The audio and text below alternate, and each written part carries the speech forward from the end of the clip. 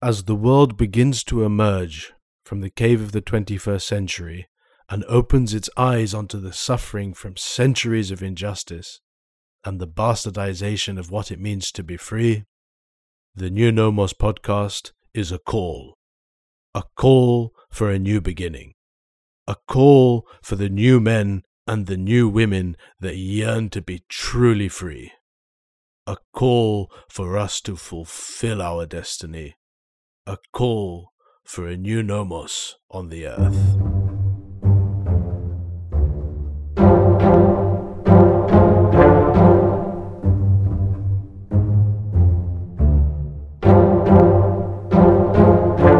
Welcome to the New Nomos podcast. I'm Abdallah Dutton, inviting you to join me on this journey of discovery, to define what the New Nomos is and what we need to get there. I have to give a little bit of context to this episode because I'm so appreciative of how it manifested. A few weeks ago, I was contacted by a listener in Australia called Yusuf, who I've never met, that just wanted to discuss the podcast. From that conversation, I was introduced to the guest in this episode. Now, this episode is with Muhammad Chowdhury, who I was introduced to as a fascinating guy who is well-versed on a number of important topics. That wasn't untrue. Then I looked at his CV. He's been educated at Oxford, Cambridge, and Harvard. He's worked as a consultant for some of the largest firms across the world and has worked in many different countries, always working at the highest tables. He is recognized as a leading emerging markets technology expert by the BBC, the Financial Times, Forbes, and beyond. But Muhammad is also a writer, and he's recently published a book called Border Crossings: My Journey as a Western Muslim. It's a thought-provoking, moving, and witty account of his extraordinary adventures and career, written in a way that makes it relatable to the reader, while touching on a number of topics of particular relevance to modern Muslims.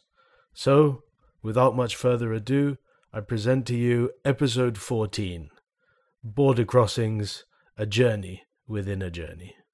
I've done lots of business writing in the past. I've blogged for Forbes, I've written for the Financial Times and, other sorts of journals, etc.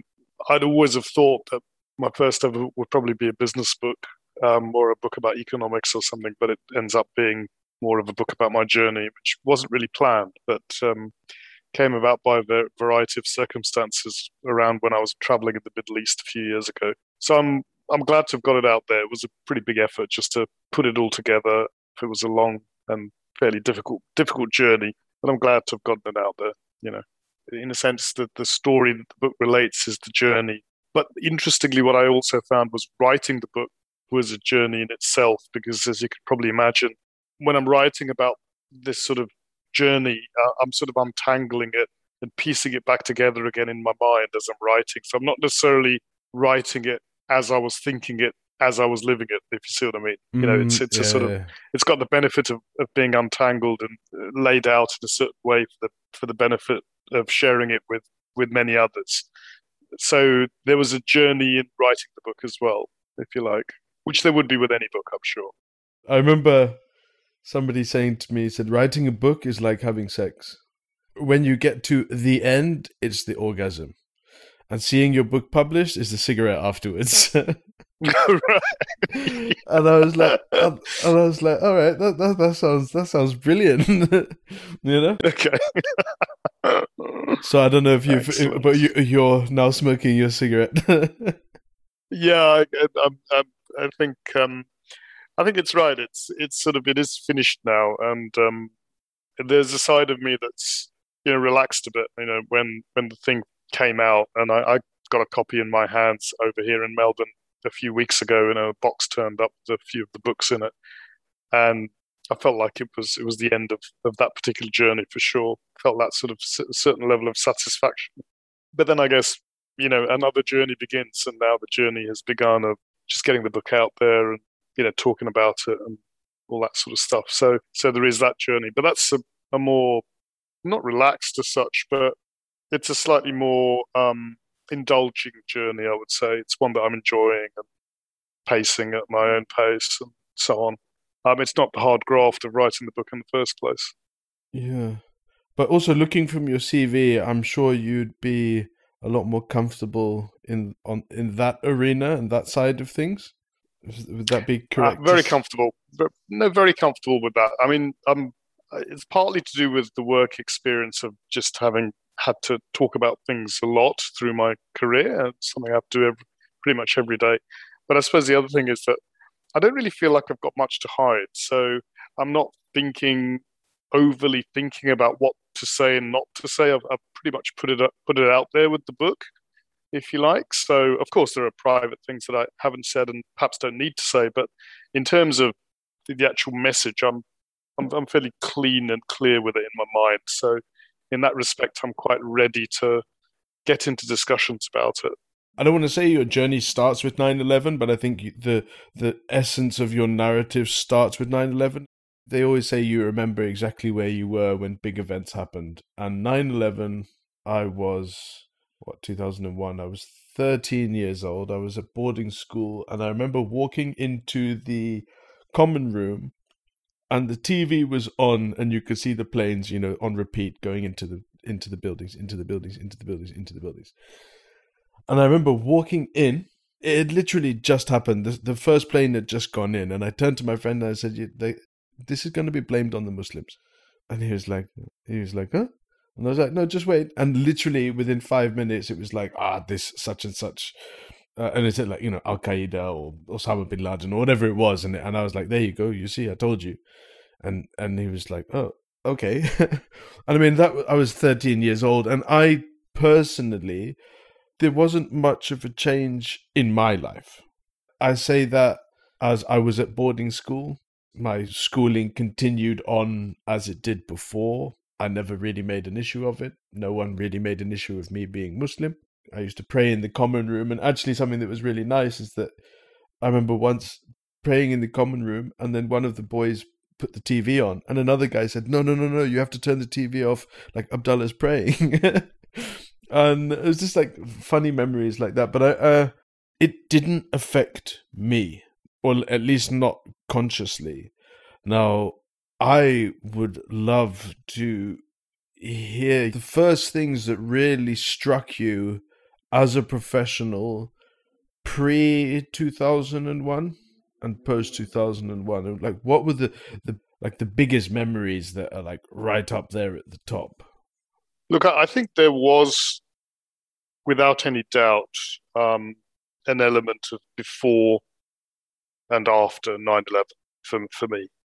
And I'll say that because the day, and like yourself and like millions of others around the world, we have a memory of what exactly we were doing at the moment we first found out about the airplanes going into the Twin Towers. And I can distinctly remember being in my office in London, in Charing Cross. And interestingly, I'd just flown back from Islamabad that morning. I'd landed that morning into London off an overnight flight from Islamabad via Dubai. And I remember sort of getting into the office a little bit jet lagged and then watching this. And life for me did change quite dramatically straight after 9/11. And I'll explain why. But before I do that, I'll also say that whilst I think a certain switch was flicked at 9/11 on Muslims in a certain way, and I'll explain why, I also think that there were various patterns about how Muslims were being seen or perceived in the West in particular that had begun way before 9/11. And there was a pattern that was emerging, but then 9/11, I think, really flicked a switch.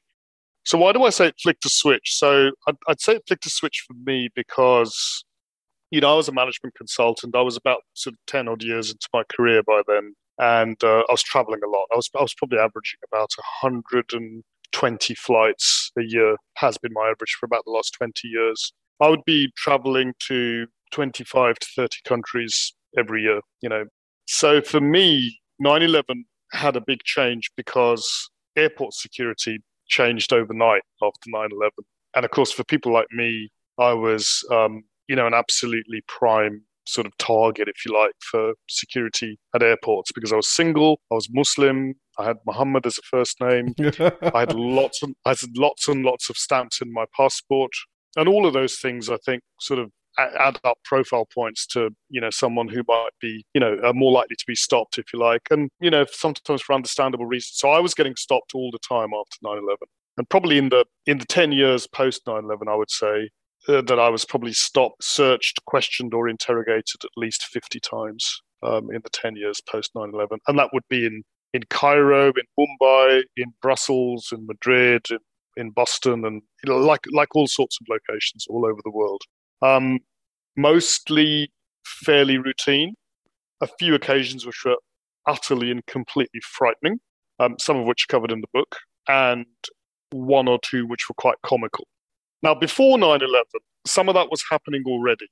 And I say this because, in my mind, I think there was a time probably about 20 years before 9/11 where the identity of Muslims, particularly in Western countries like the UK, started to change or started to become a bit more distinctive.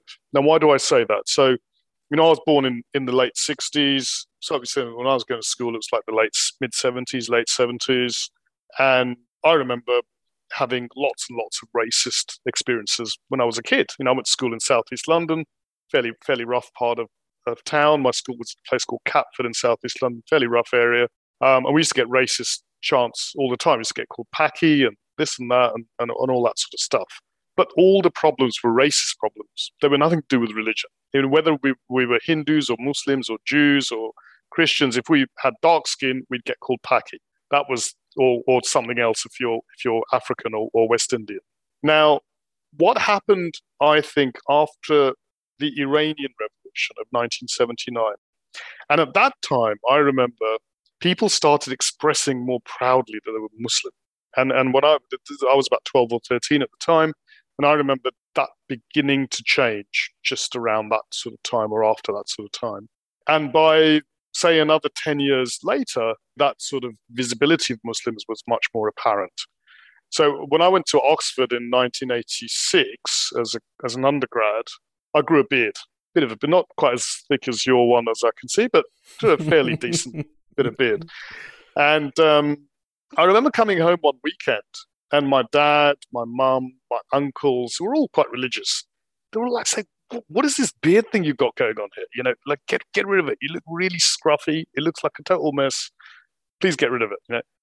And I didn't get rid of it. I kept it, but I took a bit of a lot of flack from my relatives for having a beard. 3 years later, they all had beards. All those uncles had beards, and many of the women in my family were wearing a scarf or a hijab. And so I think there was this period in the late 80s, early 90s, where this identity of Muslims becoming more apparent had come up. And so from that point onwards, we weren't necessarily Paki. Then you got new words for Muslims. And so by the time 9/11 happened, which is another 10 years later, I think Muslims as an identifiable minority in Western countries was already formulated. Mm. You just made me think of the film East is East. Hilarious movie. There's like certain scenes that I'm just picturing because I remember my mum saying that like there's like certain things that happened in that film. It's like exactly what happened to her or to one of my uncles or something like that.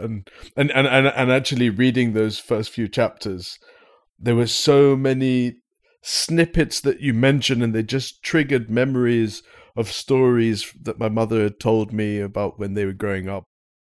My mum would love your book. Your mum's Pakistani, right? British Pakistani.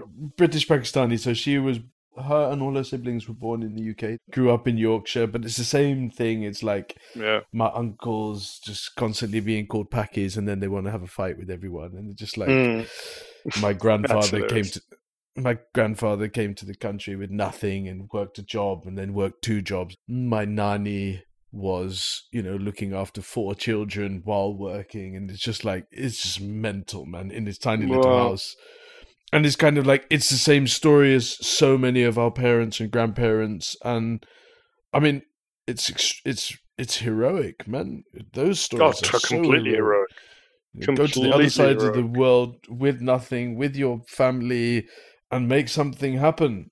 And There's so Absolutely. much, so much that we can learn from it. Pioneering and brave, courageous, and in so many ways, very heroic. What was it that kind of drove you towards management consulting? Like, what was it that kind of put you in that direction? Look, when we grew up, my parents absolutely wanted us to, pursue professional careers and again get into a field of some sort that would be to our choice and our liking, and that they would see as being one with a good future. And I remember when I was doing my A levels in England and thinking about where to apply for university. I remember I was going to do engineering to start with, and I went for an open day to Southampton University to go and look at the engineering faculty. And it was fantastic. It was really good.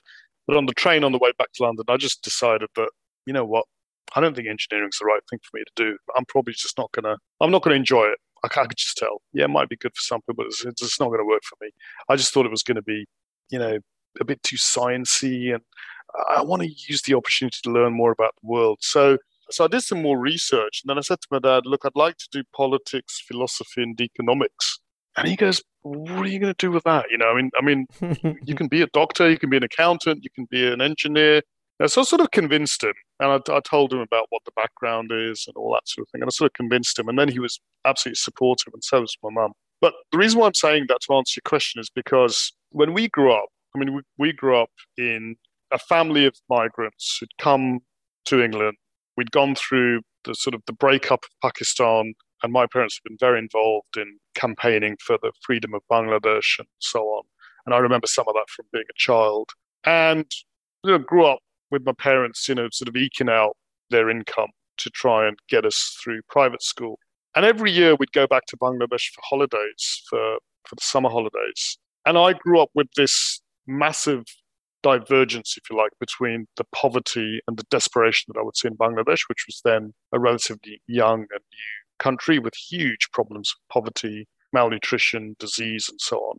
And then I would see the affluence of the UK and the relative security and privilege that we would have in the UK. And I grew up with this feeling that I just don't like this difference between the outcomes that humanity gets. So my motivation with studies was to get into fields that would help me look into more of this sort of international situation, which is why I did economics and politics and so on. I applied as a grad to PwC because they were the only consulting firm around in London that was doing lots of international projects. And a lot of them were in Africa and Asia and so on, funded by people like the World Bank and the European Union and so on. And I just sort of thought, I think that's probably a good thing for me to try and do. That's why I went in that direction to start with. And then luckily enough, within probably a year or so of starting work, I'd started getting onto a few of these international projects. And I sort of took it from there. So that was probably why I went into that field, if you like, to start with. And I think even though I've changed jobs a few times, and I'm back at PwC now, having changed jobs a few times in between, I think that thread of motivation is still quite similar, which is, I like working on things which help people, communities get better access to services or outcomes. So in my case, it's more about digital, but I'm really working on issues that get people better access or better opportunities and better affordability for services and so on. So I've still got the same motivation even now, sort of 30 odd years later. Amazing. The episode that will be prior to this one is with a man named Omar Vadillo, and it's basically looking at the concept of muamalat, which is the kind of transactions within Islam, and looking at it from what is the future of economics and trade in a way that incorporates Islam in its entirety. And of course, part of that is giving back to people on a ground level. And he's talking about basically the new jobs that are going to emerge in the next 10 to 20 years just based on this. It's absolutely fascinating. Well, if that's exactly the sort of thing that, in a different way, probably to muamalat, I've worked on, or I've been lucky enough to work on. So, for example, back in about 2001, actually soon after 9/11, to be honest. I worked in Saudi Arabia for a period of probably about 2 years, coming and going from London on a fairly regular basis, advising the kingdom on deregulating its telecom sector. So its telecom sector was a monopoly. It was completely controlled by one company called Saudi Telecommunications, which is still there. And so access to the internet, to mobile, to fixed line communications was completely run by one organization. And, I was running the team that advised the government on how to break that all up into having lots of different players and much more widespread access to the internet, for example.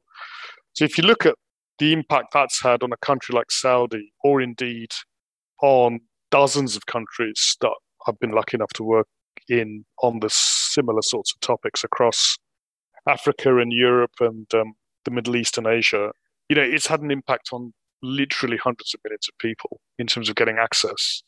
And as we know, access to the internet today is it's almost like a basic human right.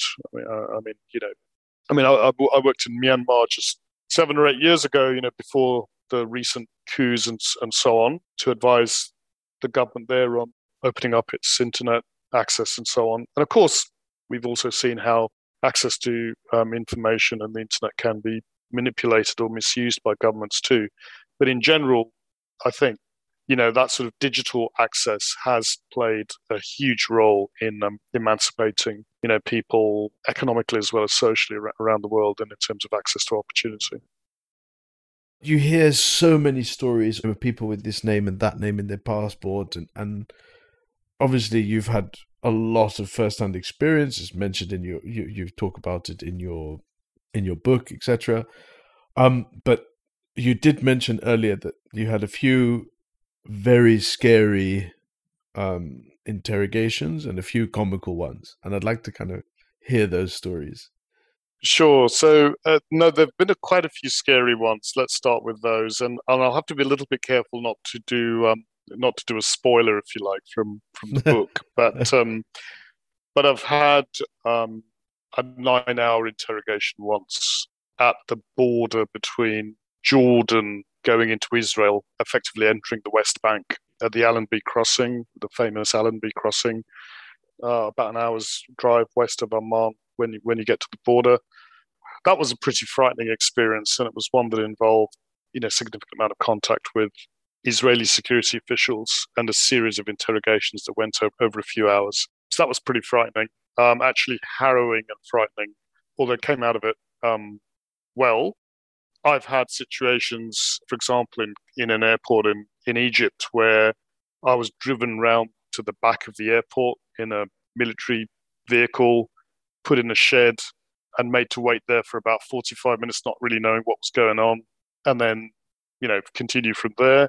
I've had situations where I've been stopped traveling into the US on a few occasions, where I've been stopped, questioned, held for 2 hours once before I was let go to sort of proceed with my travels domestically. So I've actually had quite a few, some of which have been pretty frightening. I need to be careful not to do a spoiler on that stuff for those who are going to be reading the book. But what I will say, Abdullah, is that pretty much all of this started happening after 9/11. I think it did have a lot to do with my profile as a passenger and as a traveler. It possibly also had something to do with just the fact that different intelligence agencies, I think, coordinate their information a lot more now. The Five Eyes, for example. So if you show up on one, you are more likely to show up with another. So that can happen. There have been a few comical ones, one of which, again, it's I write about in the book, but I'll just tell you really quickly, is you've got to put yourself in the mind of someone who's getting used to getting stopped a lot. And this was about 2003. And I was in Boston Airport. And I'm going to take a very short flight from Boston to Montreal, which is about a 45-minute flight. I just finished a course at university in Boston, and I was about to fly off to Montreal to go and visit my auntie for the weekend before flying back to London. So I'm at the gate in Boston, and the security guy at the gate, who's sort of seated at a table like a US Marine in a uniform, wearing white gloves, sort of calls me over to sort of say, "Yep, can you just come over here, please?" So sort of head up to his table, and he asks me to unfasten my belt, my trouser belt, loosen it, asks me to pull my sort of shirt tails out, and then he starts sort of searching me. And this is all in an open gate area, so all other passengers sort of sitting there watching. And then he opens up my bag and he starts looking through my bag, and he very methodically unpacks the bag out onto his table with his white gloves. And as he's doing it, he picks up this converter plug. I don't know if you know, when you're traveling around, I mean, I have this course. Boots converter plug, which sort of has about 15 different combinations to it to suit whichever country you want to plug into. And of course, it's a completely innocent device.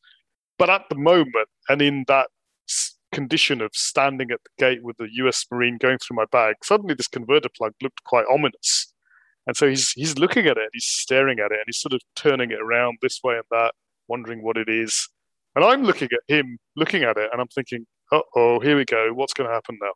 And he sort of pulls it apart, puts it back together again, and he starts gradually lifting his head so that he can look at me. And I'm waiting for this head to sort of come up, and finally our eyes meet. And I was really wondering, okay, now what's going to happen? And he just started breaking into this smile. And we both just went into this big, mutual, like right at the same moment smile. And I think we both knew, yeah, it's okay, everything's fine, you know, nothing's wrong here. And we just knew it. And we just had that knowing smile between the two of us, which was just really cool. And then he put all the stuff back in my bag and said, "Thank you very much, sir. Have a good journey." You know, so that was a comical experience. One comical one out of sort of many slightly more hair-raising ones, I would say. But what I'm hearing is it was beyond comical. It was a human experience. You both realized the same thing at the same time, and there was a mutual connection. No? There absolutely was, and I think it's a very important connection because as someone who travels an incredible amount, more than anybody or as much as anybody else, I would like to travel safe, and I do appreciate the work that goes into ensuring that there is safety in the airports and in the skies and so on. And so there was that almost appreciation of the work that he was doing, and whatever he did in a very methodical and very fair way. So I was appreciating him practicing his craft, if you like, and keeping us safe. And I'm sure he was appreciating the fact that, look, somebody like you probably get this done to you quite often, you know, so he could almost see that I was probably quite experienced at it. He could see that I wasn't frazzled by the fact that he was asking me to undo my trouser belt. He could see that I was quite matter of fact about putting my bag in front of him and not asking him, is there anything wrong? I was just getting on with it. So there was something human there. Yeah. And it reminds me of times when it wasn't like that. So I lived in the US from 1995 to 1999. I lived in Washington, D.C. for 4 years, spending a lot of time at the World Bank. And I remember during those years once going to the Empire State Building in New York City on a sort of trip and being up there on the viewing floor. And I remember seeing a plastic bag that had just been left on the viewing deck. And you know, who knows what the contents of the plastic bag were. And I remember going to a security guard and saying to him, "Hey, excuse me, officer, there is a plastic bag just over there. I just wanted to point it out to you." And you know what his response was? Yeah, we'll deal with that. Thank you very much. And then he just ignored me. And I remember thinking, that's pretty weird. Because, of course, I grew up in the UK with the threat of Irish Republican terrorism. And, of course, I was used to being aware about things like that. But in the US, and I'm talking here about 1998, probably 2 or 3 years before 9/11, there was really no appreciation of that sort of sensitivity. I mean, the country had never really been attacked. You know, the mainland had never been attacked in modern times until 9/11. So the fact that somebody had left a bag at the top of the Empire State Building full of contents nobody really cared about. Nobody cared about it. That was just 3 years before 9/11. Fascinating, eh? I mean, and it's yesterday. That's absolutely right. I mean, it's now 20 years since 9/11. It feels like yesterday. Obviously, you've had all of these fascinating experiences. And why did you write this book? What was the kind of driving force behind it? Um, Back in about 2003, 4-ish, I started learning Arabic. I was single. I'd just gotten divorced, and a bit of a cliche, I guess. I wanted to start a couple of new things, and I decided one morning, I'm going to learn Arabic. So I rolled up for Arabic classes at SOAS in London, School of Oriental and African Studies, on a Saturday morning, once every week for 3 hours. And the reason why I did that, by the way, is because I'd grown up learning how to read the Quran, how to pray in Arabic, and I was a devout Muslim. However, I didn't really understand anything unless I read a translation, and I found that intensely inefficient and quite frustrating. And I felt like, I wasn't really being true to myself. So that was one motivation for learning Arabic. And the other one was because I was working in places like Saudi Arabia and Oman and Bahrain, and as I was saying earlier, at that sort of time. So I got into this Arabic, and I got into it in a really big way. So within about a year, I was really becoming quite fluent in Arabic. I mean, they hadn't really seen anybody pick it up that quickly. And part of that was because about 9 months in, I said to my teacher, where can I go and learn Arabic properly? Because whatever I'm learning here is great, but it's like a textbook sort of thing. I can't even go to Edgware Road and order a cup of tea without somebody laughing at me, because I'll say, Ana uridu shay, and they will just laugh at me, because that's not the way you order tea if you go into a cafe. That's a very literal way of saying, I would like some tea. She said, go to Damascus. So I took a 3-week holiday to Damascus, and she arranged for me to have a teacher there. And I got a very noble lady there who taught me for 3 weeks, pretty much total immersion. And I started making lots of trips to Damascus. And I started traveling around Syria and then Jordan, Palestine, Turkey, etc. And I started writing on my travels. And I put all my writing together and I sent it to Robert Fisk, who used to be the chief Middle East correspondent of the Independent newspaper in the UK. He sent me a load of feedback on my writing, and he met me. So I met him. And he sort of said to me, look, Mohammed, you're not Mark Twain. So, Mark Twain wrote about Damascus, and he wrote about it with a level of eloquence you don't have. I said, yeah, no problem with that. And then he said, however, you do have something that Mark Twain doesn't have and I don't have, which is that you think like a Westerner, but you've got brown skin and you're a Muslim, and people trust you and welcome you, whether you're in Damascus, Jordan, some desert location in Jordan somewhere, or you're in Palestine. They welcome you without any question. Yet you look at them like a Westerner, and they don't do that to me. And you can write. So that combination, he said, is actually quite unique. There aren't many people doing that. So you should exploit that lens that you have, Mohammed. So he said that to me. So I went away and I sort of thought, I need to start saying more about this perspective of Westerner, which is why I started writing more about my childhood and how is it that I started dealing with these cultural chasms, if you like, between the West and being a Muslim and being a Bengali and so on. And I think that's really where this idea came about, Abdullah, of, I've got a book here. And that's when I started writing. So probably about 2005, 6, I really started writing. And I was traveling and working at the same time. And I was writing on flights and in hotels and in restaurants in the evenings and stuff like that. And that's really why I wrote the book. And it was written by about 2010 odd. It was finished. Amazing. Or the first draft was finished. And then it's just been published now. It's just been published now. So it sort of finished it by about 2010. Got an agent in London. He took it to a number of the big publishers, and the book was well received. But the publishers all pretty much had the same question, which is he a member of Al Qaeda?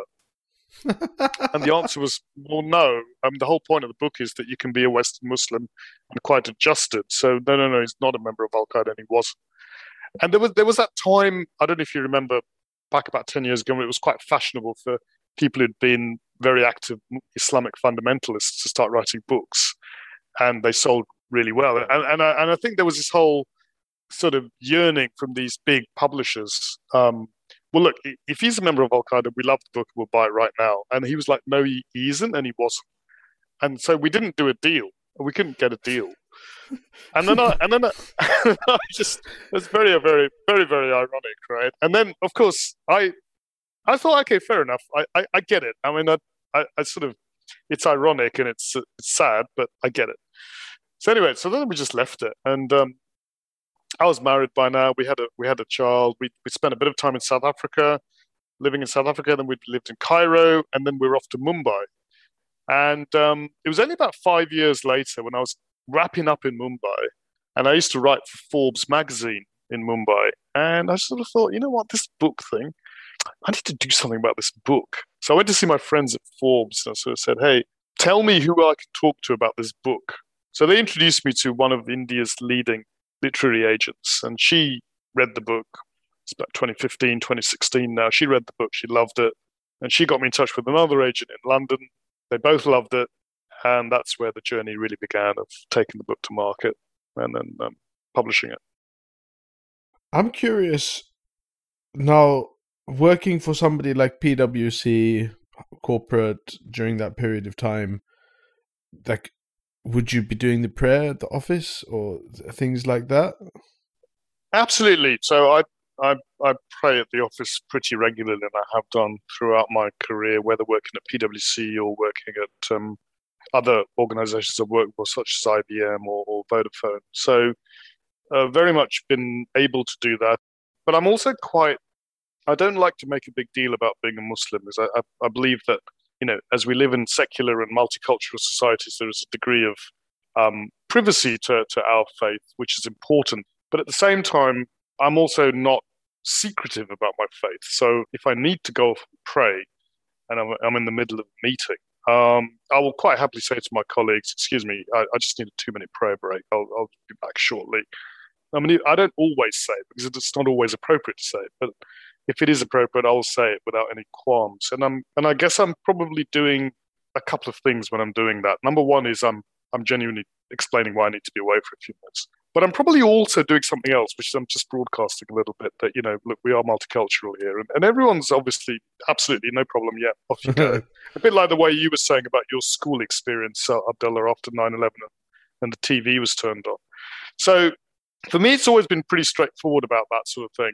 The only times when some of the times when I've been very careful about observing prayer publicly or in a way that's maybe obvious to others is probably after 9/11, where I started becoming a little bit paranoid about doing that in a way that might make others feel uncomfortable, because there was that period of time post 9/11 and post the London bombings of July 2005 where there was a heightened consciousness of Muslims, and I certainly didn't want to feed people's fear, however irrational the fear might be, by making it overtly, you know, needy that I would need to pray somewhere, etc. I think, if I'm not mistaken, after 9/11, I think I started doing the opposite almost. It's like I'd be in the park or something. I'm like, all right, boys, I'm going to do the prayer now. Well, I did.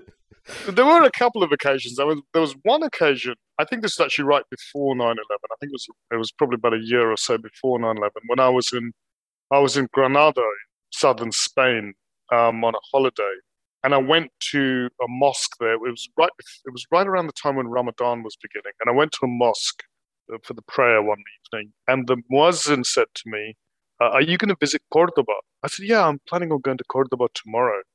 He said, "Well, when you go to Cordoba, when you go to the mezquita, make sure you offer 2 rakat of nafil prayers in the mezquita."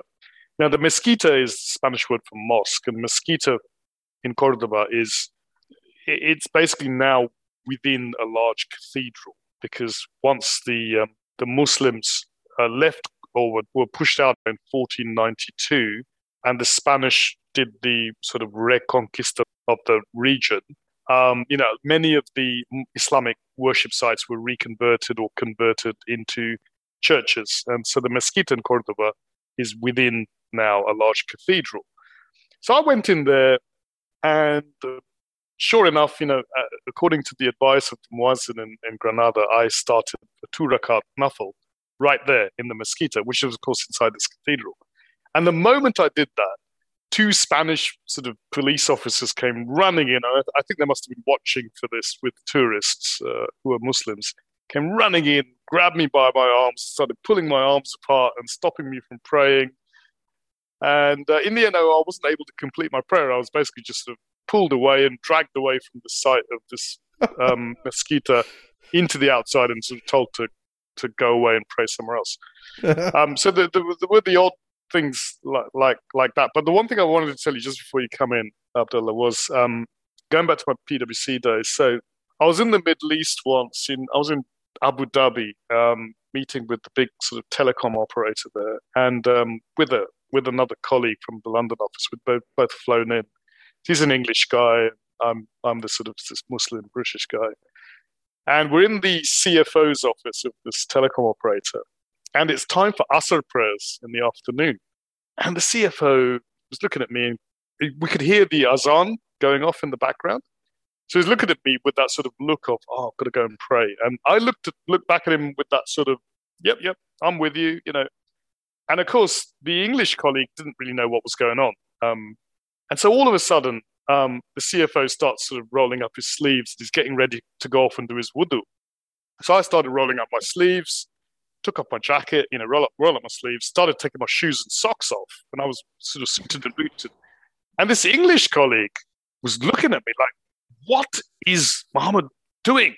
We're in a meeting here with the finance director, and he started taking his shoes and socks off in the middle of this room. What? And he looked absolutely aghast. And I said, don't worry, Rob, everything's under control, And then off I went, and we went and did our prayers and came back. And then afterwards, of course, Rob was hugely relieved. Because I think he thought he was observing some sort of HR incident, which he was going to have to go back to head office to report. But in the end, he realised everything was okay.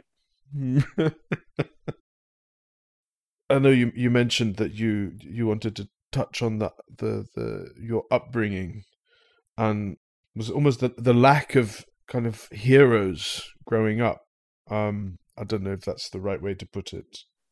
I think that's a good way to put it, because when I think about growing up in the UK, heroes weren't easy to fit into my life. The heroes that we were presented with didn't quite feel right in some way. And that's probably more to do with being a migrant community which had a different cultural and racial background and faith background to the majority population in the UK at the time. And so in many ways, the heroes that we were presented with were people that didn't necessarily look like heroes to us or feel like heroes to us, or we didn't feel like them.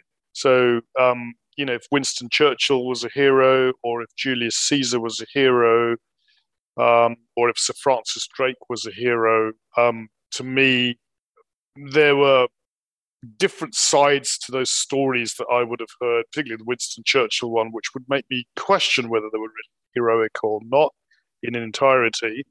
But there was also that element of, well, I'm not much like any of these people, I might be a man, but the similarity pretty much ends there. These are all Christian, I'm Muslim, these are all white, I'm black, etc., etc. So when I say we, I would speak for myself, I guess. I really struggled with the concept of a public sort of hero. I had personal and private, heroes in my family. My father was like a hero to me in many ways, probably more so after his death than during his life. My great uncle was a hero to me in many ways because of many heroic things he'd done in his life.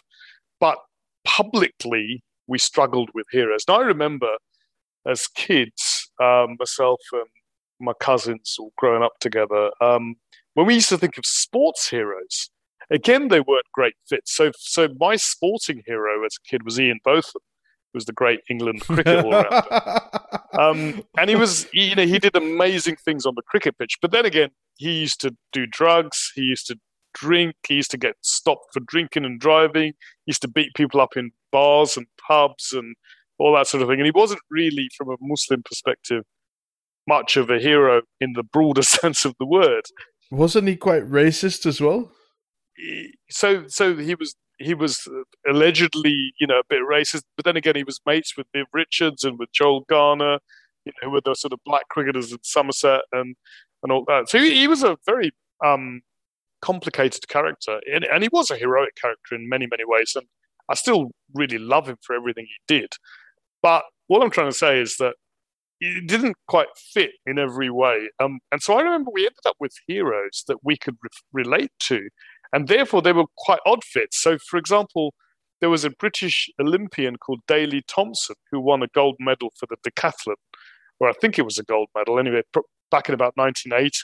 And he was black, and he was one of the first black sort of British sports heroes. And I remember he became a massive hero of ours, probably just because he was black. Because we had that sort of way of relating to him more than others. So we did actually have a struggle, and I certainly had a struggle with knowing who a real hero was and to really relating to a hero. That's something that I probably didn't have as easily fitting to my life as maybe others would have done. And now, as one's kind of gone through life a little bit further and gained more experience, now I think it's a rich tapestry of heroism because, as you say, because of the benefit of maybe that experience or that travel, is that I've learned to perhaps observe and accept and appreciate people for the heroism that they've done, and that's now regardless of their race or their faith or their creed or their gender and so on. So I've now probably got loads of heroes. Do you know what I mean? Like, but no, not any one of them is a hero for everything or in every aspect. But I have got many, many people that I would regard as heroic. Muhammad Ali, I think, I wept when I heard of his death. I was in Dhaka in Bangladesh on a business trip the day he died. And I remember weeping, just watching it on TV. And, I remember him carrying the Olympic torch to the 1996 Olympic Games in Atlanta. And I remember weeping with pride. He was a hero, not just because he became a Muslim, but also because he resisted the draft to go to Vietnam, and he stood up for rights in a way. And he was eloquent. And yet he was a champion. But he was a champion not because he was the technically best boxer in the ring, but he was the most sort of smart and gifted and strategic boxer. And for those reasons, he was a champion. And so he was a champion in the ring, but he was a champion outside the ring. And he was a champion in fields, like resistance to Vietnam, which were way beyond, the boundaries of his schooling or his knowledge or his philosophy. Do you know what I mean? So, and there were great thinkers who sort of took him as an emblem of this resistance to the futile war and so on. So there were many reasons why he was, for me, a great hero. That doesn't mean he didn't have his faults. I'm sure he had his faults, but he was nevertheless a hero. I don't know if you managed to listen to the episode on Afghanistan. I listened to the first 20 minutes this morning when I was going for a walk. I actually wanted you to listen to the last 20 minutes. I didn't. I listened to the last 5 minutes and the first 20 minutes, actually. Okay. Yeah. Because what Jawad was saying was the importance of that part of the world. And as a British Pakistani in his case, but he's also talking to the British Afghans and British Indians, Bengalis, etc. That one should be looking and keeping an eye on that part of the world because things are going to happen there and things are going to change. Just if you look at it from a purely geopolitical perspective, I mean, you've got Afghanistan, Pakistan, India, Russia, China. I mean, it's like that part of the world is changing. Things are shifting. And America is, collapsing. The West is collapsing under the pressure of their financial system and just, the pandemic and all of the ramifications of that economically. And that there's something new happening in that part of the world, and just to keep your eyes on it. He was saying that maybe it's the fragrance of the West that can heal the illnesses of the East. And I was kind of wanting to ask you, what about the reverse of that, where it's the fragrance of the East that heals the kind of illnesses of the West, and looking at it the other way around? Because we are genetically or bloodline from that part of the world. We are Westerners, but we have that Eastern heritage. And it's kind of looking at it Yeah, in reverse. it's a very, very interesting question. What comes to my mind, Abdullah, is the frame of the question that you've posed before even wanting to try and answer it. And the frame, I think, is very interesting because you've juxtaposed, the East and the West. Now, my mind initially goes to, well, what is that juxtaposition between East and West? And of course, history has shown us that there has been this juxtaposition between East and West, whether we go back 1,000 years in history or perhaps even 3,000 years in history. However, most of that juxtaposition has been due to some geography around the Urals and around that sort of region of Anatolia, etc. And we've seen various movements in history that have happened in the East and the West, clashes, if you like, between them. But I would say going forwards that it's important to be aware of that frame, because I think that frame is changing. And I'm not sure the geographic frame is going to dominate in the way that it has in the last 2,000 years because of the advancement of technology, which has meant that human societies and human groups are no longer as crisply defined by geographic boundaries as they have been in the past. And going forwards, that definition will continue to morph. And so this whole idea of a schism between East and West, I think, will blur over time. It won't go away overnight. Nothing does in history, but it will blur over time. In that respect, I think that what we might see in 100 years' time may not necessarily be the product of a particular trade-off between East and West, but it might be something completely different, completely new. Even if we look at Islam, even if we look at modern Muslims for a moment, what will be the currency that underpins the understanding of Islam in 100 years from today?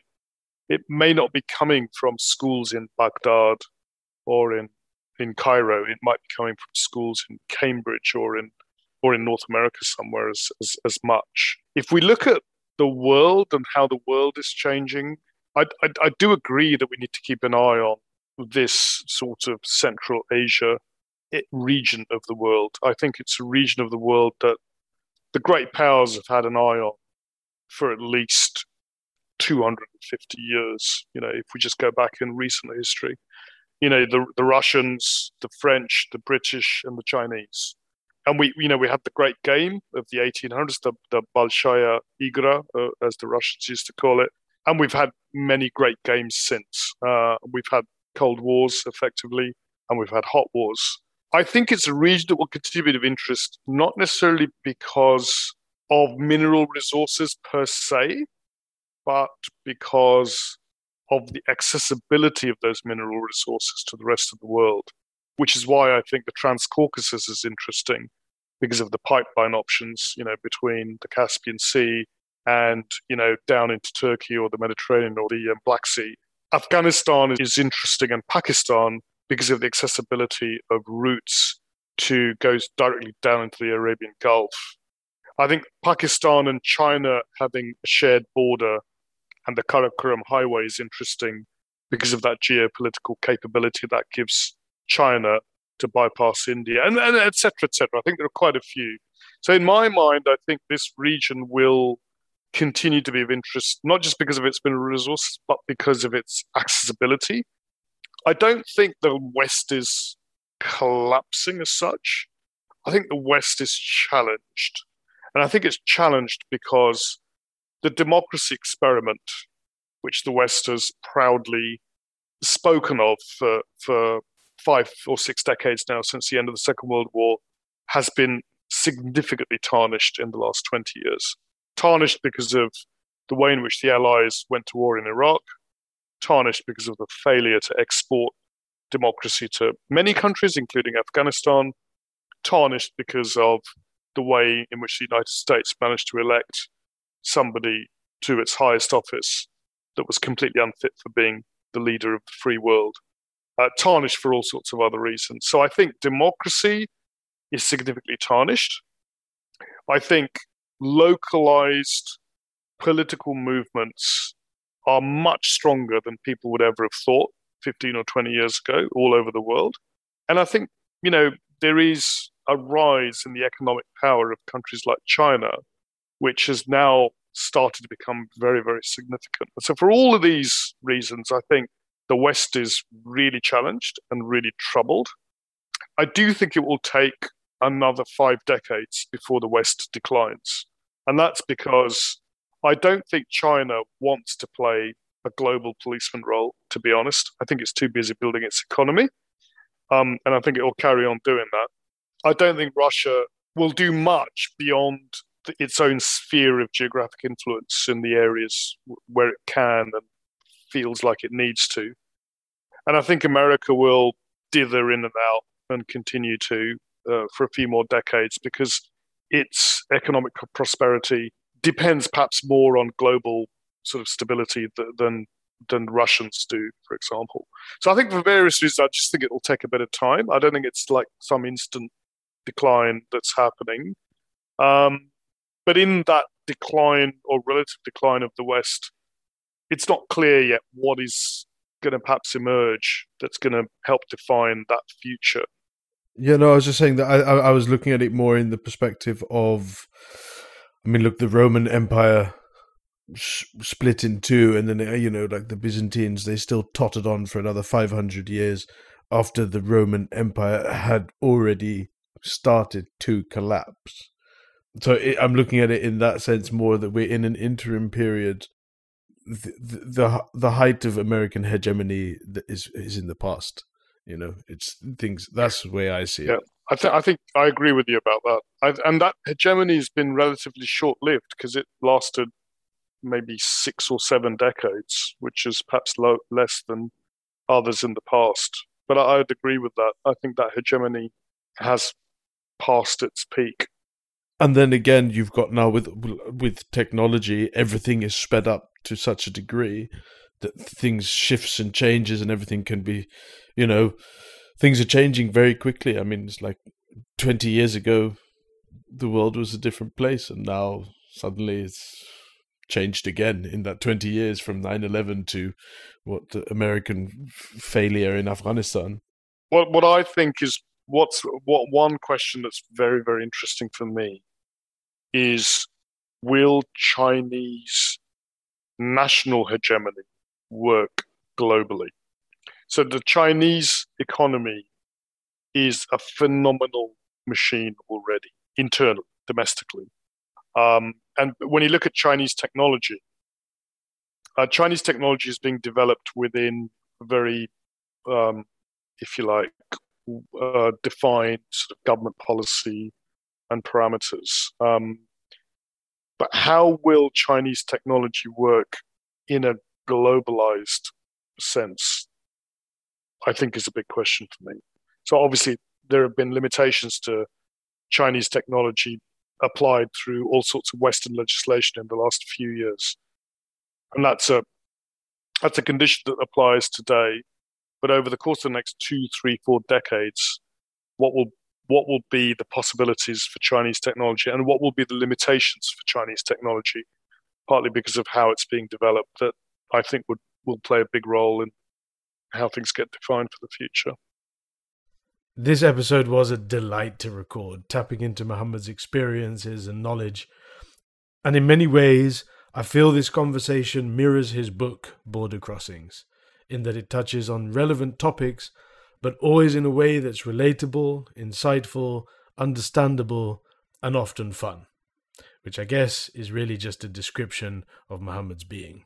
So I'd advise getting yourself a copy of his book. I've added the product link in the episode description. Thank you.